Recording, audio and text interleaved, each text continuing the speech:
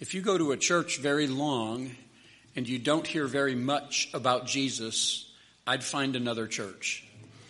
I appreciate that song and Jeff choosing it today and just turning our attention where it ought to be on the Lord Jesus Christ, especially when we come to a topic like we're coming to today.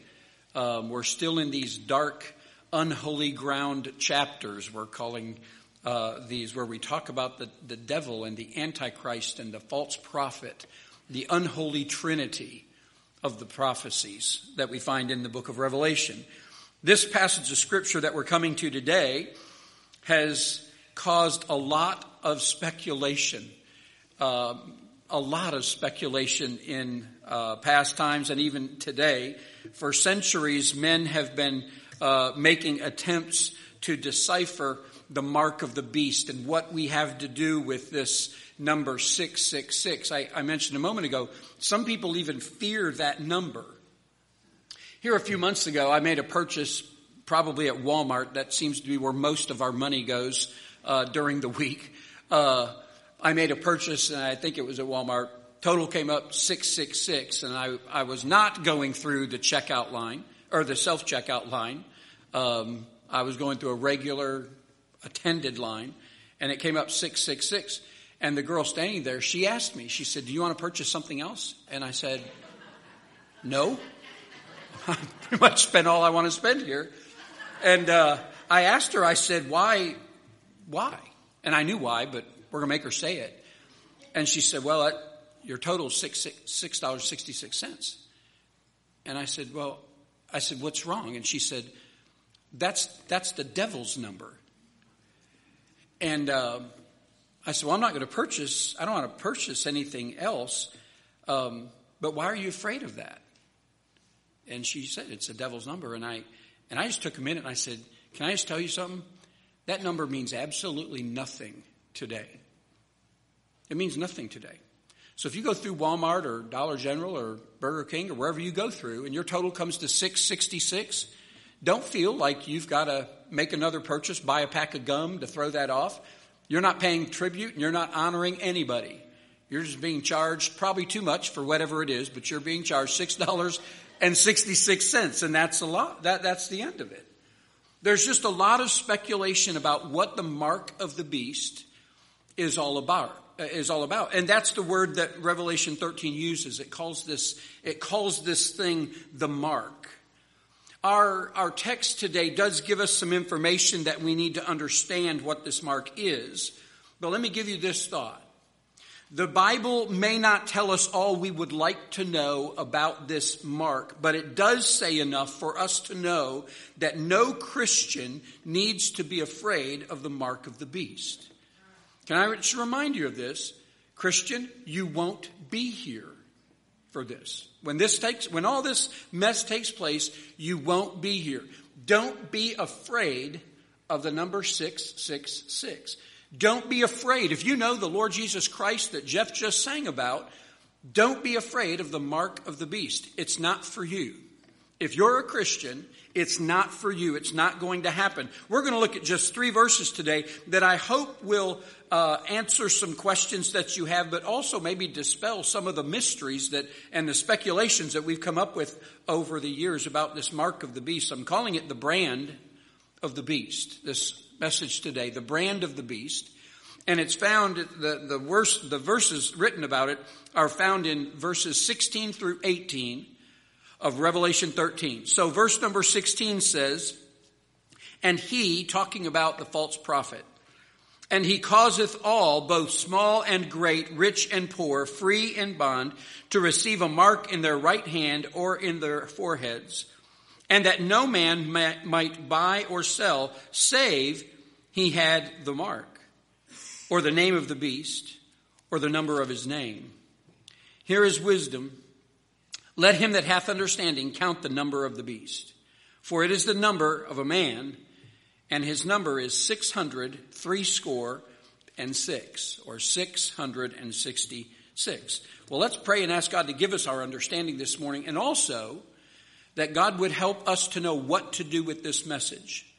As a Christian, if you're a saved person in here today, And then if you're in here today and you don't know Christ as your Savior, what should you care about this? Let's pray and ask God to help us, can we? Father, thank you for the day and thank you for the opportunity to be in your house. Thank you for these good songs that have been sung.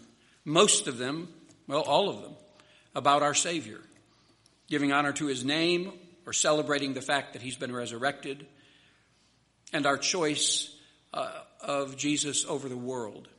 These have been good songs this morning in pointing us to our Savior.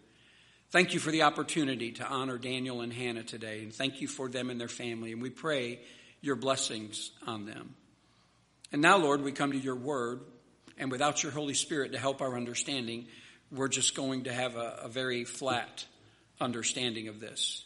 So we pray that you would impart your wisdom to us. You said this is a spiritual book, and it must be spiritually discerned, and we need your Holy Spirit to do that for us. Help me and help our church family today not to be distracted by anything else that might grab our attention. This is your time, and so we pray, Lord, that we would give it to you in honor of you. We pray in your name. Amen.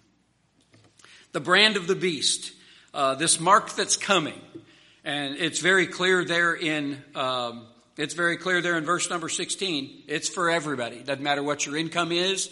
Doesn't matter your social status or your ethnicity. Doesn't matter. It's coming for everybody on the planet during this thing that has come to be called the Great Tribulation period. Let's look at 3 or 4 things about this mark, this brand this morning. And the first thing I'd like you to notice in verse number 16, that it is a mark of identification. A mark of identification. There's a lot of speculation as to what this mark of the beast might be. Is it going to be a tattooed barcode? Is it going to be some invisible, some kind of invisible mark that's not necessarily seen to the naked eye? You know how sometimes if you go to Dollywood and you want to leave and come back, they'll put something on your hand or something, or you go someplace and you want to come back into it. They'll put a mark on your hand and it shows up under the ultraviolet light. Is that the mark of the beast? Is it going to be something like that? Is it going to be a chip that they hide in a vaccine? Is it going to be a credit card? What is this mark of the beast? Now, let me just pause and say this. Because of the word the Holy Spirit chose to use for the mark here, it's most likely, well, it's not going to be a credit card, and most likely it's not going to be a chip that's hidden in some vaccine.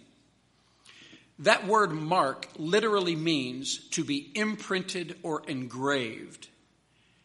It's something that's done. It's not something you take and it's not something you hold. It's a mark, a literal mark on you. Now, whether or not it's visible, that can be debated.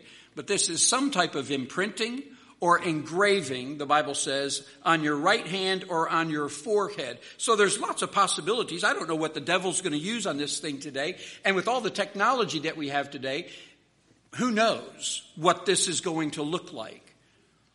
We talk about fingerprint recognition or retinal scans and things like that, but this is not that.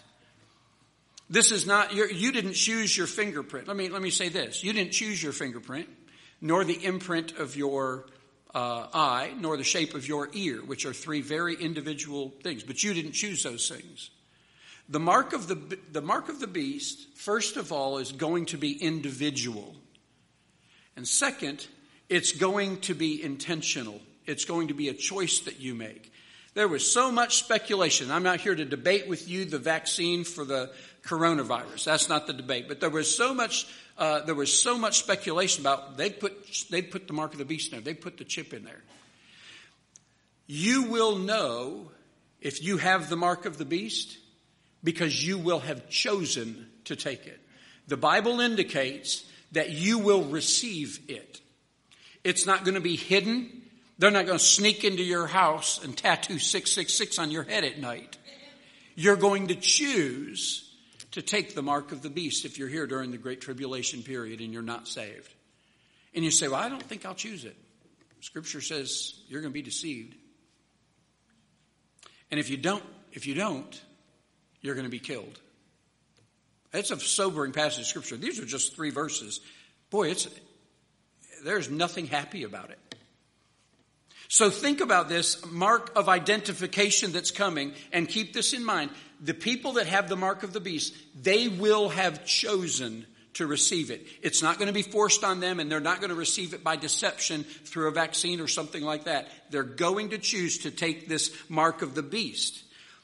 Let me say this, and I don't have a dog in this hunt, but the drive toward a cashless society creates a wide open door for the mark of the beast to be implemented. I was talking to my brother several years ago, and I think it was either Matt or a police officer that he works with was standing in line at a grocery store out in Las Vegas. And the guy in front of him, and I can't remember now if it was Matt or a guy that told Matt this story, the guy in front of him, when it came, and this was a number of years ago. This was probably over 10 years ago. The guy in front of him, when it came time to pay for his groceries, scanned his right hand underneath a scanner, and that's how he paid for his groceries. I don't know if that was some kind of experimental thing going on or what, but Matt said, I was awake just like that when I saw that, or when this guy told me that. I can't remember now if Matt saw it or not. I don't know what's going to happen, but I do know that the drive toward a cashless society opens the door for that. The drive for a cashless society has some wonderful arguments for it. It will make drug trafficking more complicated, the lack of cash. Now, criminals are wonderfully smart people, and they'll find a way. But for a little while, it'll stifle that. It'll be harder for you to be robbed with that for a little while, and then they'll figure out how to scan it like they can scan your credit cards in your wallet. But there are these arguments to do that, but something is going to take place in the world where people are going to say, we're going to need that. And why? Because we can't buy or sell without it. It's going to be tied to the economics. We'll talk about that in a little bit. We already are identified by a number. You know that. We have been for decades and decades now. You either have a Social Security number that you're tied to all the time. The government likes your driver's license number too. You already have a number. Computers don't like names. They love numbers. And so something's going to be sold to the world on a global scale, and it's going to be accepted. It's not going to be forced. It's going to be received. I don't know what that mark looks like, but we can know how it's going to be used. Consider this about this mark of identification. First of all, the situation regarding this mark. It says in verse number 16 that he causeth all, both small and great, rich and poor, free and bond, to receive a mark in their right hand or in their foreheads. He causes them. He brings it about to happen. He doesn't cram it down their throat, but he does force them to take it.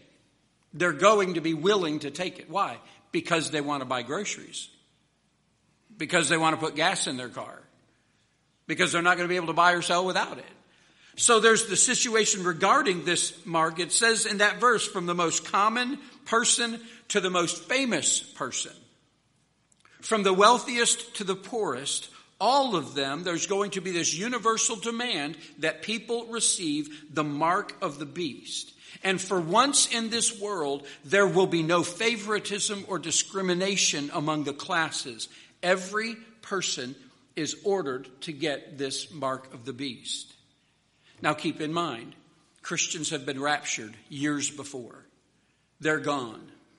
But there are 144,000 evangelists out there preaching, and people are being saved. And there's these two witnesses down in Jerusalem, and they're preaching the gospel of the kingdom, and people are being saved.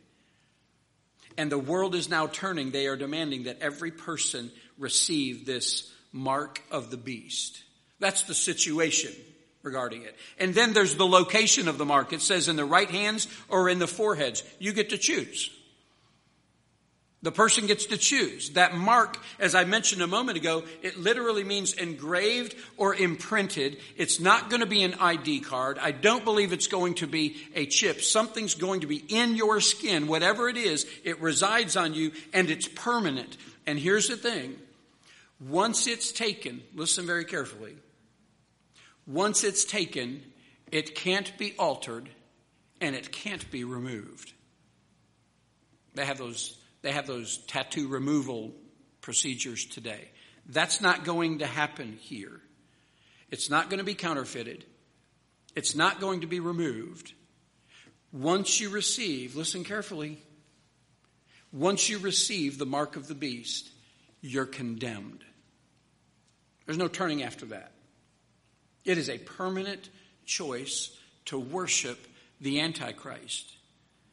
That's the location of this mark. It's going to be on the right hand or in the forehead, placed where it's easy to see. The third thing, the origination. The Bible says in verse number 16, it says, and he causeth all, both small and great. You have to go back to the verses we talked about last Sunday night to find out who he is, and he is the false prophet. Religion and economics are going to marry here. He's the false prophet that's pushing this world religion all over the world, and now he's going to cause people, he's going to move people to receive this. He is going to get people to worship the Antichrist. He is going to be the one who pushes for the image of the beast. You remember we talked about that there's going to be a statue or an idol made of the Antichrist. The false prophet is going to be the one pushing that. He's going to be the one that gives that through the power of Satan, but he's going to give him power, that image power to speak and to move. And he's going to see that this marking system is carried out throughout the whole world. It's the false prophet. It's religion and economics coming together. The false prophet's pushing it, and in pushing it, he's setting it up so that, like the scripture says, nobody's going to buy or sell without that mark. So religion and money they're getting married. Now when the readers of John's letter, when he wrote this at the end of the first century, this mark was not a weird thing to them. There were a couple of marks in the Roman society that they tied to this. For example, if a person was a slave, they were branded or scarred in some way with a number or a symbol that indicated who their owner was. Somehow or another, that slave was marked. And there were millions of slaves in that economy. But what it showed who they served. If you saw a slave in the market making purchases for the master, you could look at his brand, or you could look at his scar, or you could look at his mark, and you would say, oh, he or she belongs to so-and-so if you knew that brand. So when he talked about receiving the mark of the beast that everybody was worshiping, they got that. There was also another cultural relevance to this idea, in that, you remember, we've talked about this before, that the Caesars were considered to be gods. They proclaimed themselves to be gods, and the Romans considered them gods. Being gods, they demanded that Rome worship them. And so when it came time to do your regularly scheduled worship of the Caesar, you couldn't just go to any temple. You had to go to a particular temple that was set up to receive the worship of Caesar. And they would go into these temples, and they would have to take a pinch of incense and put it on a flaming altar. And they had to say, as they put that on there, Caesar is God. And once they did that, they would receive a mark on them from the priests in that temple, and it showed who they worshiped. So the marks that were in their society on the slaves or on the worshipers, it showed people who they served and who they worshiped. And that's exactly what the Antichrist's mark is going to be. The mark of the beast is going to show who they serve and who they worship. It's the Antichrist. It says, he causeth all, both small and great, and rich and poor and free and bond, to receive a mark in their right hand or in their forehead. And they get this once they worship the beast. It's the mark of the beast. It's a mark of identification. Second thing, not just identification. It's a mark of isolation. A mark of isolation. That's what it talks about in verse number 17. Everybody's been receiving this mark, and now that they're doing this, that no man might buy or sell save he that had the mark or the name of the beast or the number of his name. It not only identifies them, but it isolates. It isolates in the fact as now we know who has the mark of the beast and who's serving the beast and who's not. It isolates those nonconformists. It isolates those who have chosen not to receive the mark of the beast. I said a moment ago, this is a choice. It's going to be an intentional move to receive the mark of the beast. It's going to be an intentional choice not to take it. And those that do not take it are going to be isolated in society. They're not going to be able to buy or sell, Scripture says. And that has all kinds of implications to it, doesn't it? Look at this isolation. First of all, the power of it. The power of the isolation. This false prophet weds religion and business. He puts these things together. If you're desiring to buy or you're desiring to sell, you must have this mark of the beast. How many of you sold something this last week? Did anybody sell anything this last week? A couple of people sold some things. How many of you bought anything this last week? You start to see how necessary it's going to be. There's going to be plenty of incentive to take this mark. Think of the convenience is going to be the call of the day. I mean, how nice will it be not to carry a wallet around? How nice will it be just scan your, take that little scanner gun they have at Walmart and point it at your forehead. Just pop it. It's going to be convenient. Just pay for it like that. Scan your hand. It's going to be so convenient. That's going to be the call of the day. But it's going to affect, now think about it. It says that no man will buy or sell. That impacts every part of the economy. It's not just running to Walmart. It's everything. Getting paid from a job. Getting a loan for a house. Buying something where you have to borrow money. Accessing your bank account. Or buying a loaf of bread. But this is going to impact, we think about it in terms of groceries or gas. It's everything you do. It's your power bill. Everything that you need to buy or everything that you need to sell has to be run through this mark. This mark immediately isolates those who've chosen not to take it. And according to the Scripture, that's going to be millions and millions of people that have turned to Christ through the preaching of the 144,000 evangelists. There's going to be a lot of people not taking this mark. They're going to be isolated because they're going to come into a store. There's going to be nothing on their hand. There's going to be nothing on their forehead. So right away, they're isolated into two camps. Conformists and rebels. And the rebels, by and large, are going to be those people who have accepted Christ. That's the power of this isolation, the purpose of it. Here's the purpose. One word, the purpose of the mark of the beast is control. Control. Just think about it. Think about it if you instantly control the buying and selling ability of every person on the planet. The purpose of this isolation is control. Think of, and you have to remember what we've been talking about since chapter 5 or 6 in there. The world, the planet has been devastated.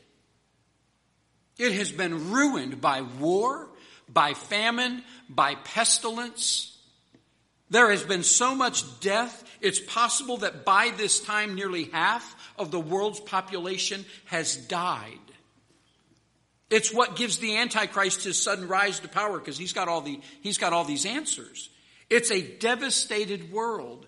Everything is, we've talked about this before. Everything's going to be controlled.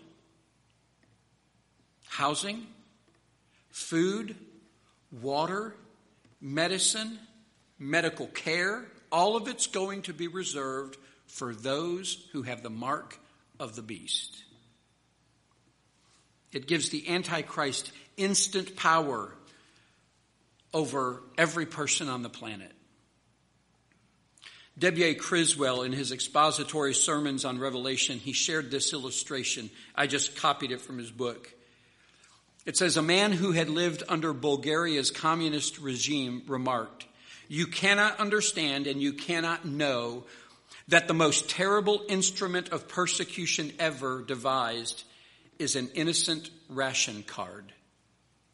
You cannot buy and you cannot sell except according to that little innocent card. If they please, you can be starved to death.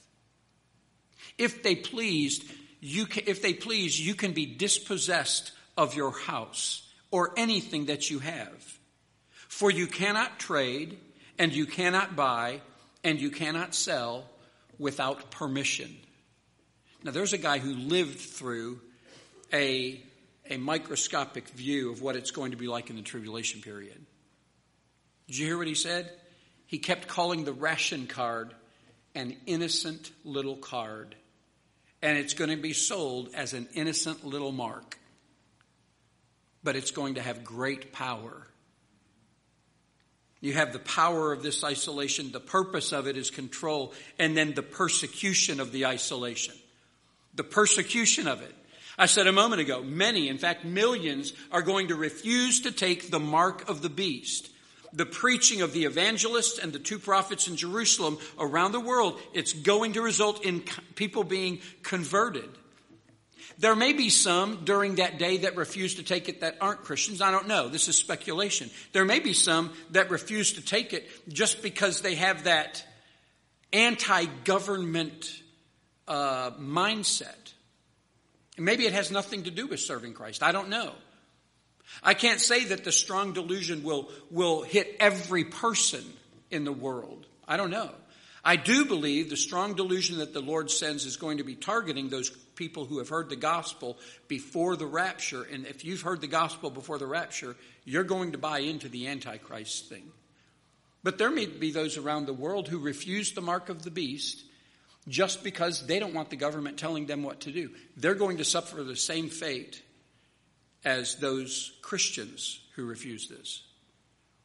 Because they're not going to be imprisoned. They're going to be executed. That's why there are millions. You remember when John looks around and he turns and he sees this crowd. He says that no man can number. And he asks the angel, who's this? And he said, it's those who've died during the tribulation period. This is why they're dying. They've not taken the mark. And they're staying faithful.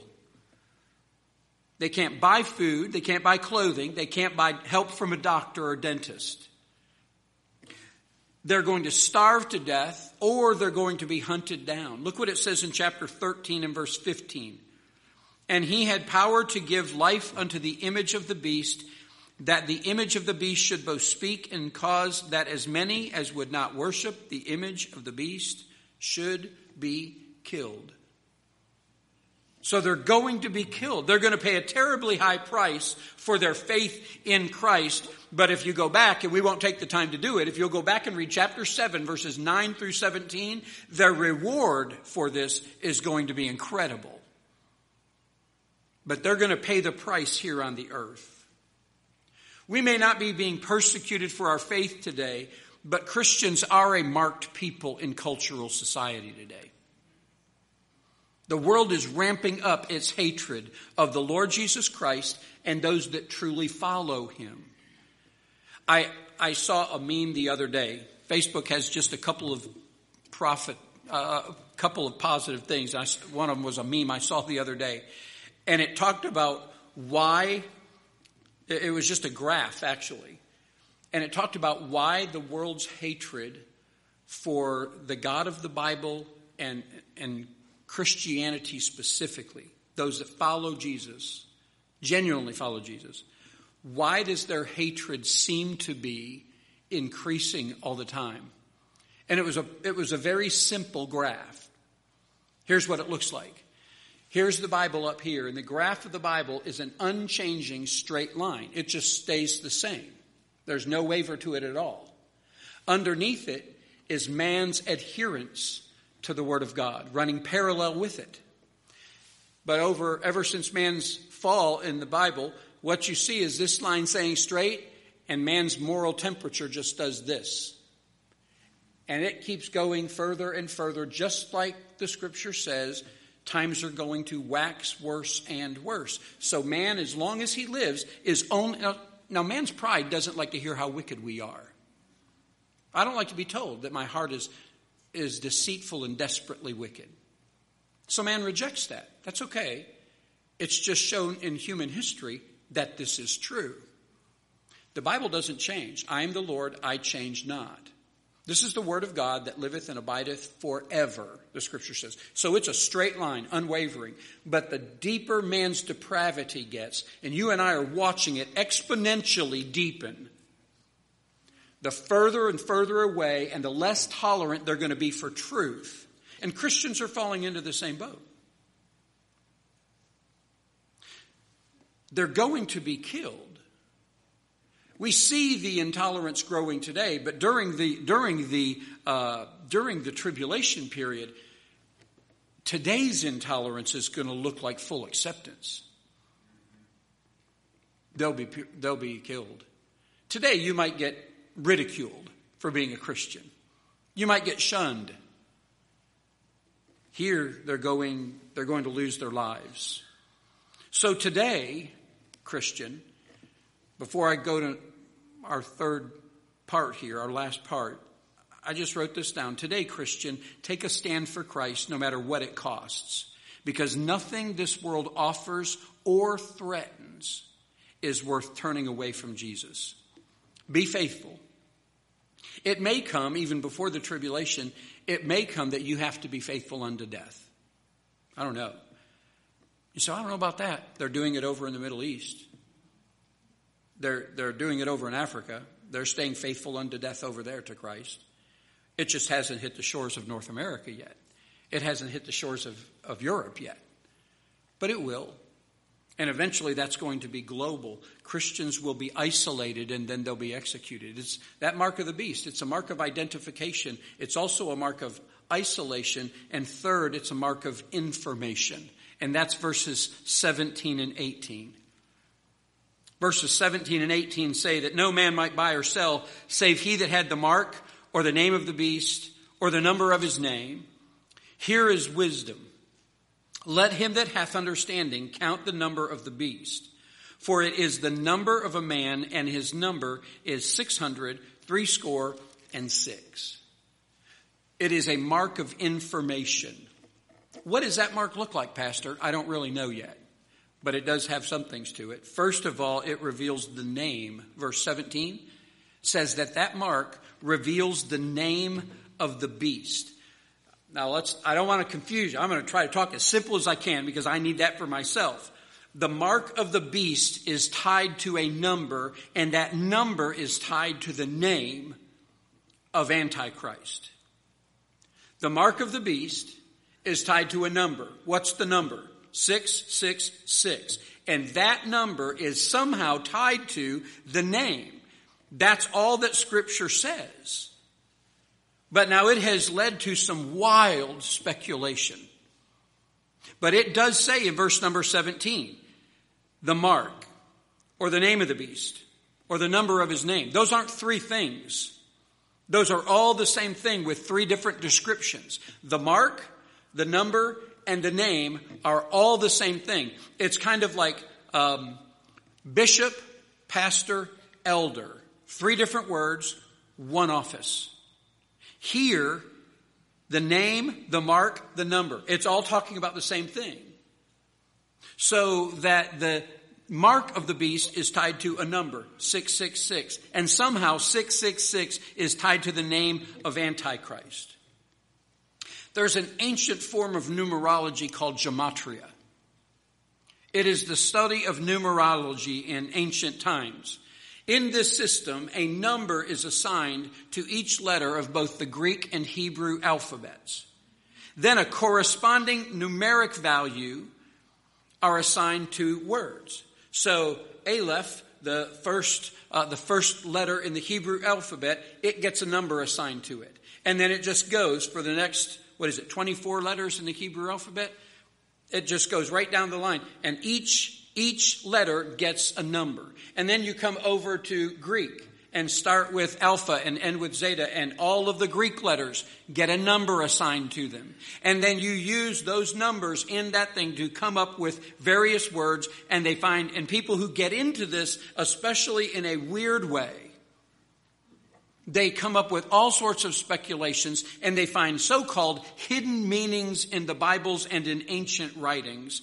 And with that in mind, people believe that they know Antichrist's name today based on this ancient form of gematria. And I mentioned to you before, there have been some names tossed out there as possible Antichrists in the past. Hitler, Napoleon Bonaparte, Ronald Reagan, Mikhail Gorbachev. Do you remember Mikhail Gorbachev? The bald, he was the last leader of the USSR, last leader of Soviet Union. But he had that birthmark on his head. People said it was the mark of the beast. It was on his head. Apparently not true. Here's a fact. Nobody knows who the Antichrist is based on this name. But the Bible says that his name is going to be known by this number somehow, 666. We can do all the numerical gymnastics we want to and think we come up with all these clever things that nobody else before us came up with because we're smarter than they were. We can do all sorts of little tricks and stuff, but the truth is this. He's not going to be revealed until after the rapture takes place.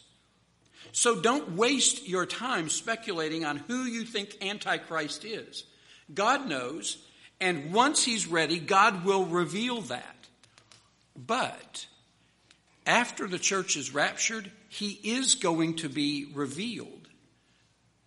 The mark of the beast, first of all, reveals the name of the beast. Second, it reveals the nature of the beast. The nature of the beast. Verse number 18 says this, "For it is the number of a man." You know, in biblical numerology, you know that the number 6 is tied to mankind. It's tied to the human race. It's tied to people.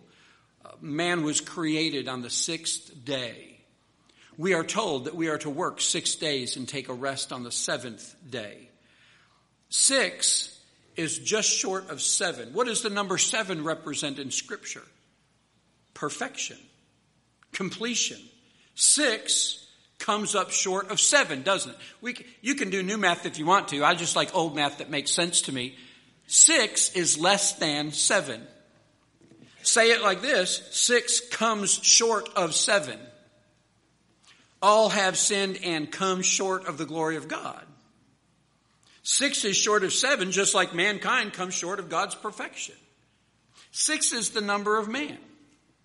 Do you remember Nebuchadnezzar's idol back in the book of Daniel? 60 cubits tall, 6 cubits wide. Goliath was measured at 6 cubits and a span, carried a spear's head that weighed 600 shekels. Whenever the Bible chooses to picture our enemy in someone other than Satan, it seems to tie that number 6 to it because we have a propensity to go less than God's best.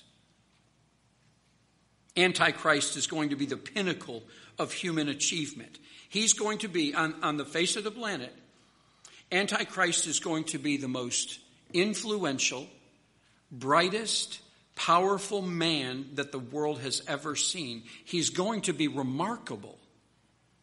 He's going to be so remarkable, he's going to be globally accepted, but he's still short of the glory of God. So his number is 666. His number declares his deficiency. Doesn't matter how great and how awesome he is, he's still going to come up short. Satan and his unholy trinity can never compete with God. They will give it their best in the Antichrist, but he's still going to be a 6. On the scale of 7, he's still going to be a 6 because he's not perfect. We have to assume that if Antichrist is the ruler of the world, that he's going to choose his own name. The Pope, when he gets elected to the Roman Catholic Church, he gets to pick a name. This guy comes to the headship of the world. He's probably going to pick a name. It's going to be a name that is somehow tied to 666. Why is that? Is it because he's defying God? He's going to willingly take on a corresponding number to his name that is 666 after the Bible prophesied about this? I think he'll do it in defiance. I think the Antichrist will know a lot of Scripture. He's got the false prophet helping him along. Here's another thought as to why the Bible talks about the mark and the name and the number all being revelatory of his nature. This is what to look for. Revelation 13, verse 17 and 18 are saying, it is probable that before others know who Antichrist is, tribulation saints will recognize him by his name and by his nature, identify him as Antichrist, and thereby refuse his mark. Remember this. There are 144,000 evangelists who cannot be killed. And two witnesses standing in the city of Jerusalem that cannot be killed. All of them are preaching the gospel of the kingdom. They're pointing people toward Jesus. They're telling the Jews Jesus is true Messiah. And people are going to be turned toward the Word of God. Is it not likely that during this time, those evangelists and those two witnesses are going to be in the book of Revelation saying, can you see we are living in this time? And will they not turn to Revelation chapter number 13 and say, this guy and his cohort that's coming up in world popularity, watch them closely because they look like what's being described in chapters 12 and 13 of the book of Revelation. And when he declares his name, and his name is going to equate with the number 666, I believe that tribulation saints are going to easily mark him and say, well, he's Antichrist. He is capital A, Antichrist. I think that the first people to identify Antichrist during the tribulation period are going to be tribulation saints. They're going to know from the Word of God. The Word of God's not going to go away during the Great Tribulation period. It's still going to be on the earth. This is the Word of God that liveth and abideth forever.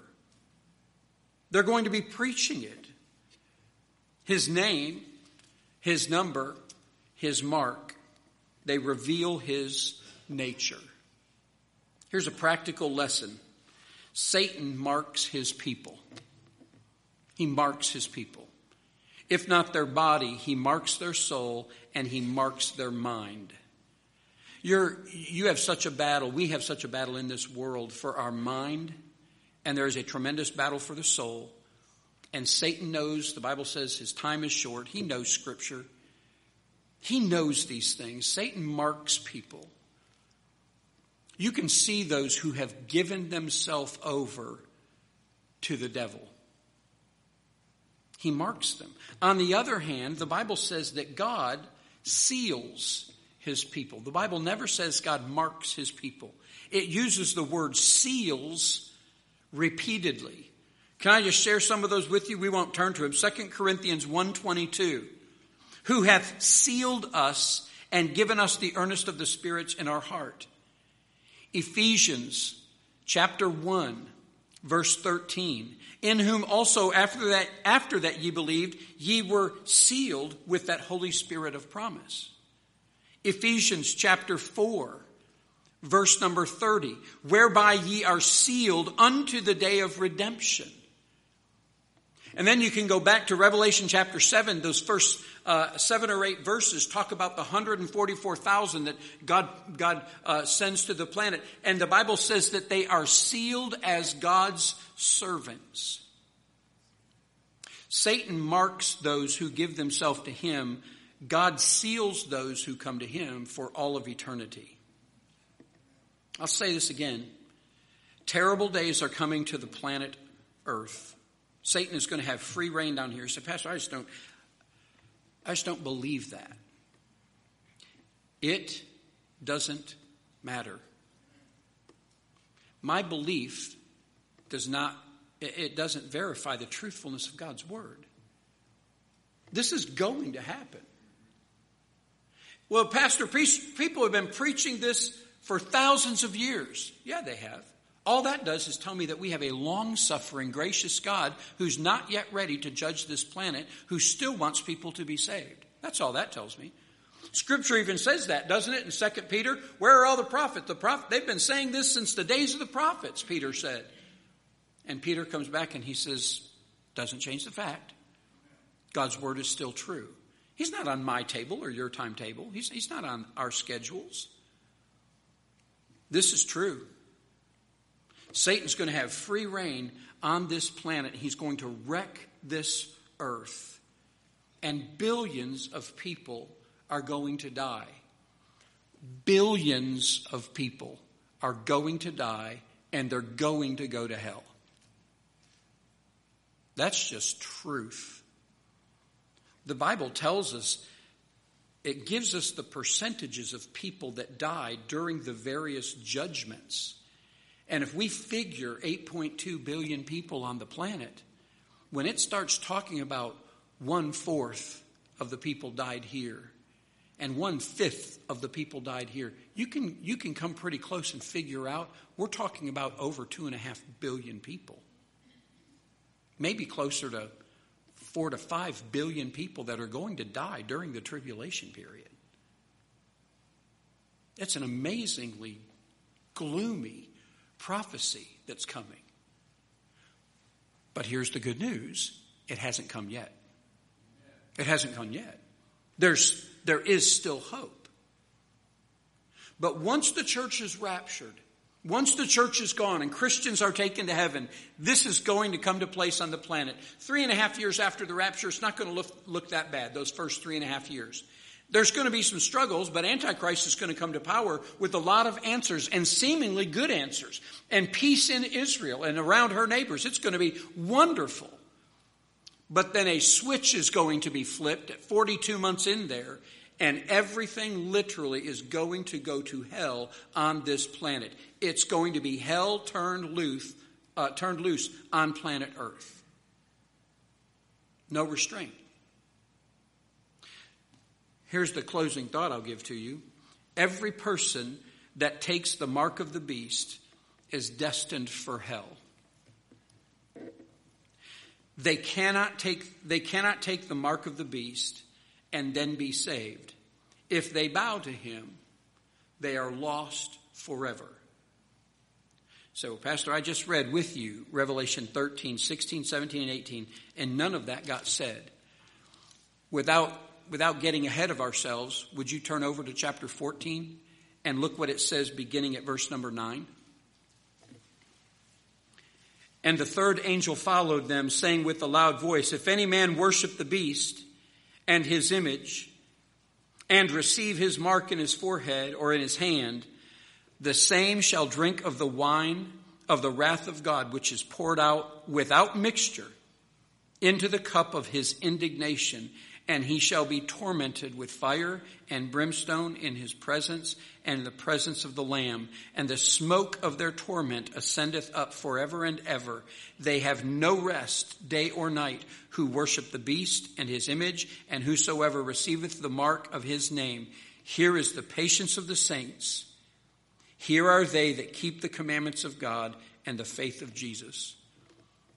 Twice in those verses, he said to worship the beast and to take his mark means eternal damnation. Twice he says that, so we don't miss it. But he closes in verse number 12 with the hope. You keep the commandments of God. Those in the tribulation period, as hard as it's going to be, don't take that mark. As hard as it's going to be, keep the commandments of God. Have the faith of Jesus. That's the escape. Pre-rapture, July 2023, on this particular day, at this particular hour, the same thing is true. You need faith in Jesus Christ today to escape this. That's what you need. Christian, don't fall into the trap that this is somehow symbolic, that this is somehow picturesque. It's not. This is coming. The Antichrist is a real live human being who may be alive on the planet today. He may be known today as the person. He may be a real famous person today. We just don't know him as the Antichrist yet. But there's a good chance that he's an adult already. Things are lining up for God to fulfill his word. It's why this year we chose that theme for our global focus all the way back in January when we chose it. Follow me. You'll see it on the posters out there. We are to follow Christ so that he can make us fishers of men. And in the time that remains, you and I are to be telling people about this truth. And it's wonderful to talk about the love of God. But don't you dare do that without telling people about the holiness of God. You don't get to take one and exclude the other. I don't get to do that. Is God love? Yes, because more than one verse in the Bible says that. And everybody outside and in the world, they want to harp on this. God is love. And we've quit preaching the holiness of God that demands judgment of sin. And so they are focused on the loving God. And they can't see any way that God would ever judge this world. And it's going to be so much worse than the judgment that came to Noah back in Genesis 6, 7, and 8. All those people died relatively quickly. Fountains of the deep broke up. Rain came down from heaven. Those people died relatively quickly. This is going to be a 7-year judgment period by a God who can do anything he wants in judgment. Now, prior to that, he has acted again and again and again in grace and mercy and long suffering. And he's still doing that today. And he's calling people to himself. So today's plea to you is the same as it has been in recent weeks. If you're not saved, be saved soon. You don't want to be here. Based on 2 Thessalonians, I believe that if you hear the gospel before the rapture, you will not be able to save during the tribulation period. I don't believe the scripture allows for that.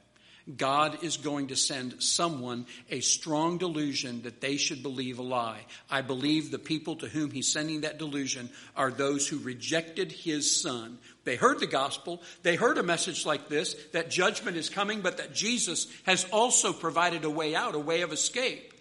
But they chose to reject Jesus instead of accept him. I believe that they are going to be the recipients of a God-sent delusion that tricks them into thinking the Antichrist is the answer. Those millions of people that are going to be saved during the tribulation period, I believe they are from the billions of people who today have yet to hear the name Jesus Christ.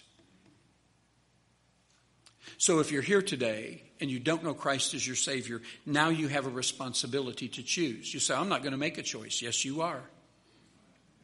Yes, you are. You're either going to choose today to accept Christ as Savior, or you think you're going to choose to delay that decision. But you're going to make a choice. Christian, what do you do with this message today? Let God make you a fisher of men, and a fisher of women, and a fisher of children. Let God use your light on this planet right now. You are the light of the world, Jesus said. At one point, Jesus said, I'm the light of the world. But when he went back to heaven, he sent his Holy Spirit to inhabit you and inhabit me when we got saved. And now you're the light of the world. Let your light so shine before men that they may see your good works, but glorify your Father which is in heaven. That's your primary responsibility today, is to show Jesus Christ to a lost and dying world. Do it before this takes place. Let's stand together, would you? Father, we come to these passages of Scripture, and they're dark and they're hard and they're rejected by the world. And man's intellect wants to refuse it. His pride wants to refuse it. There's something in us that says we are good people and that God is only love. But Lord, we look into your word with honest eyes, and we recognize that wrath is coming.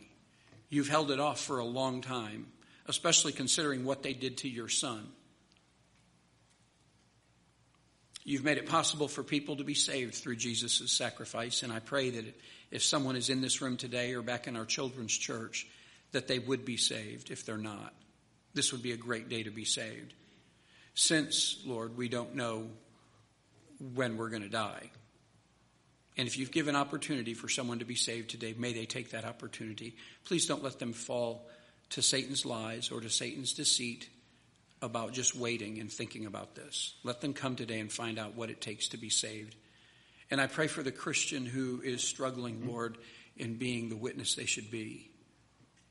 Sometimes all of us hide our light or we put it under a bushel because maybe it's not a convenient time to get into a conversation. But Lord, if you bring someone across our path that needs to hear the gospel, may we put priorities in line the right way. So I pray, Lord, that men and women in this room who are saved and who know what you did for them, they have tasted the grace of God, may they be quick, may all of us be quick to share it with people that need it. Help us to look for opportunities that you open today. Whatever your Holy Spirit would desire to do with this message today, would you do it in our hearts? Help us not to be distracted from it. And I pray in your name, amen. Would you hold your heads bowed for just a moment, if you would? And just let God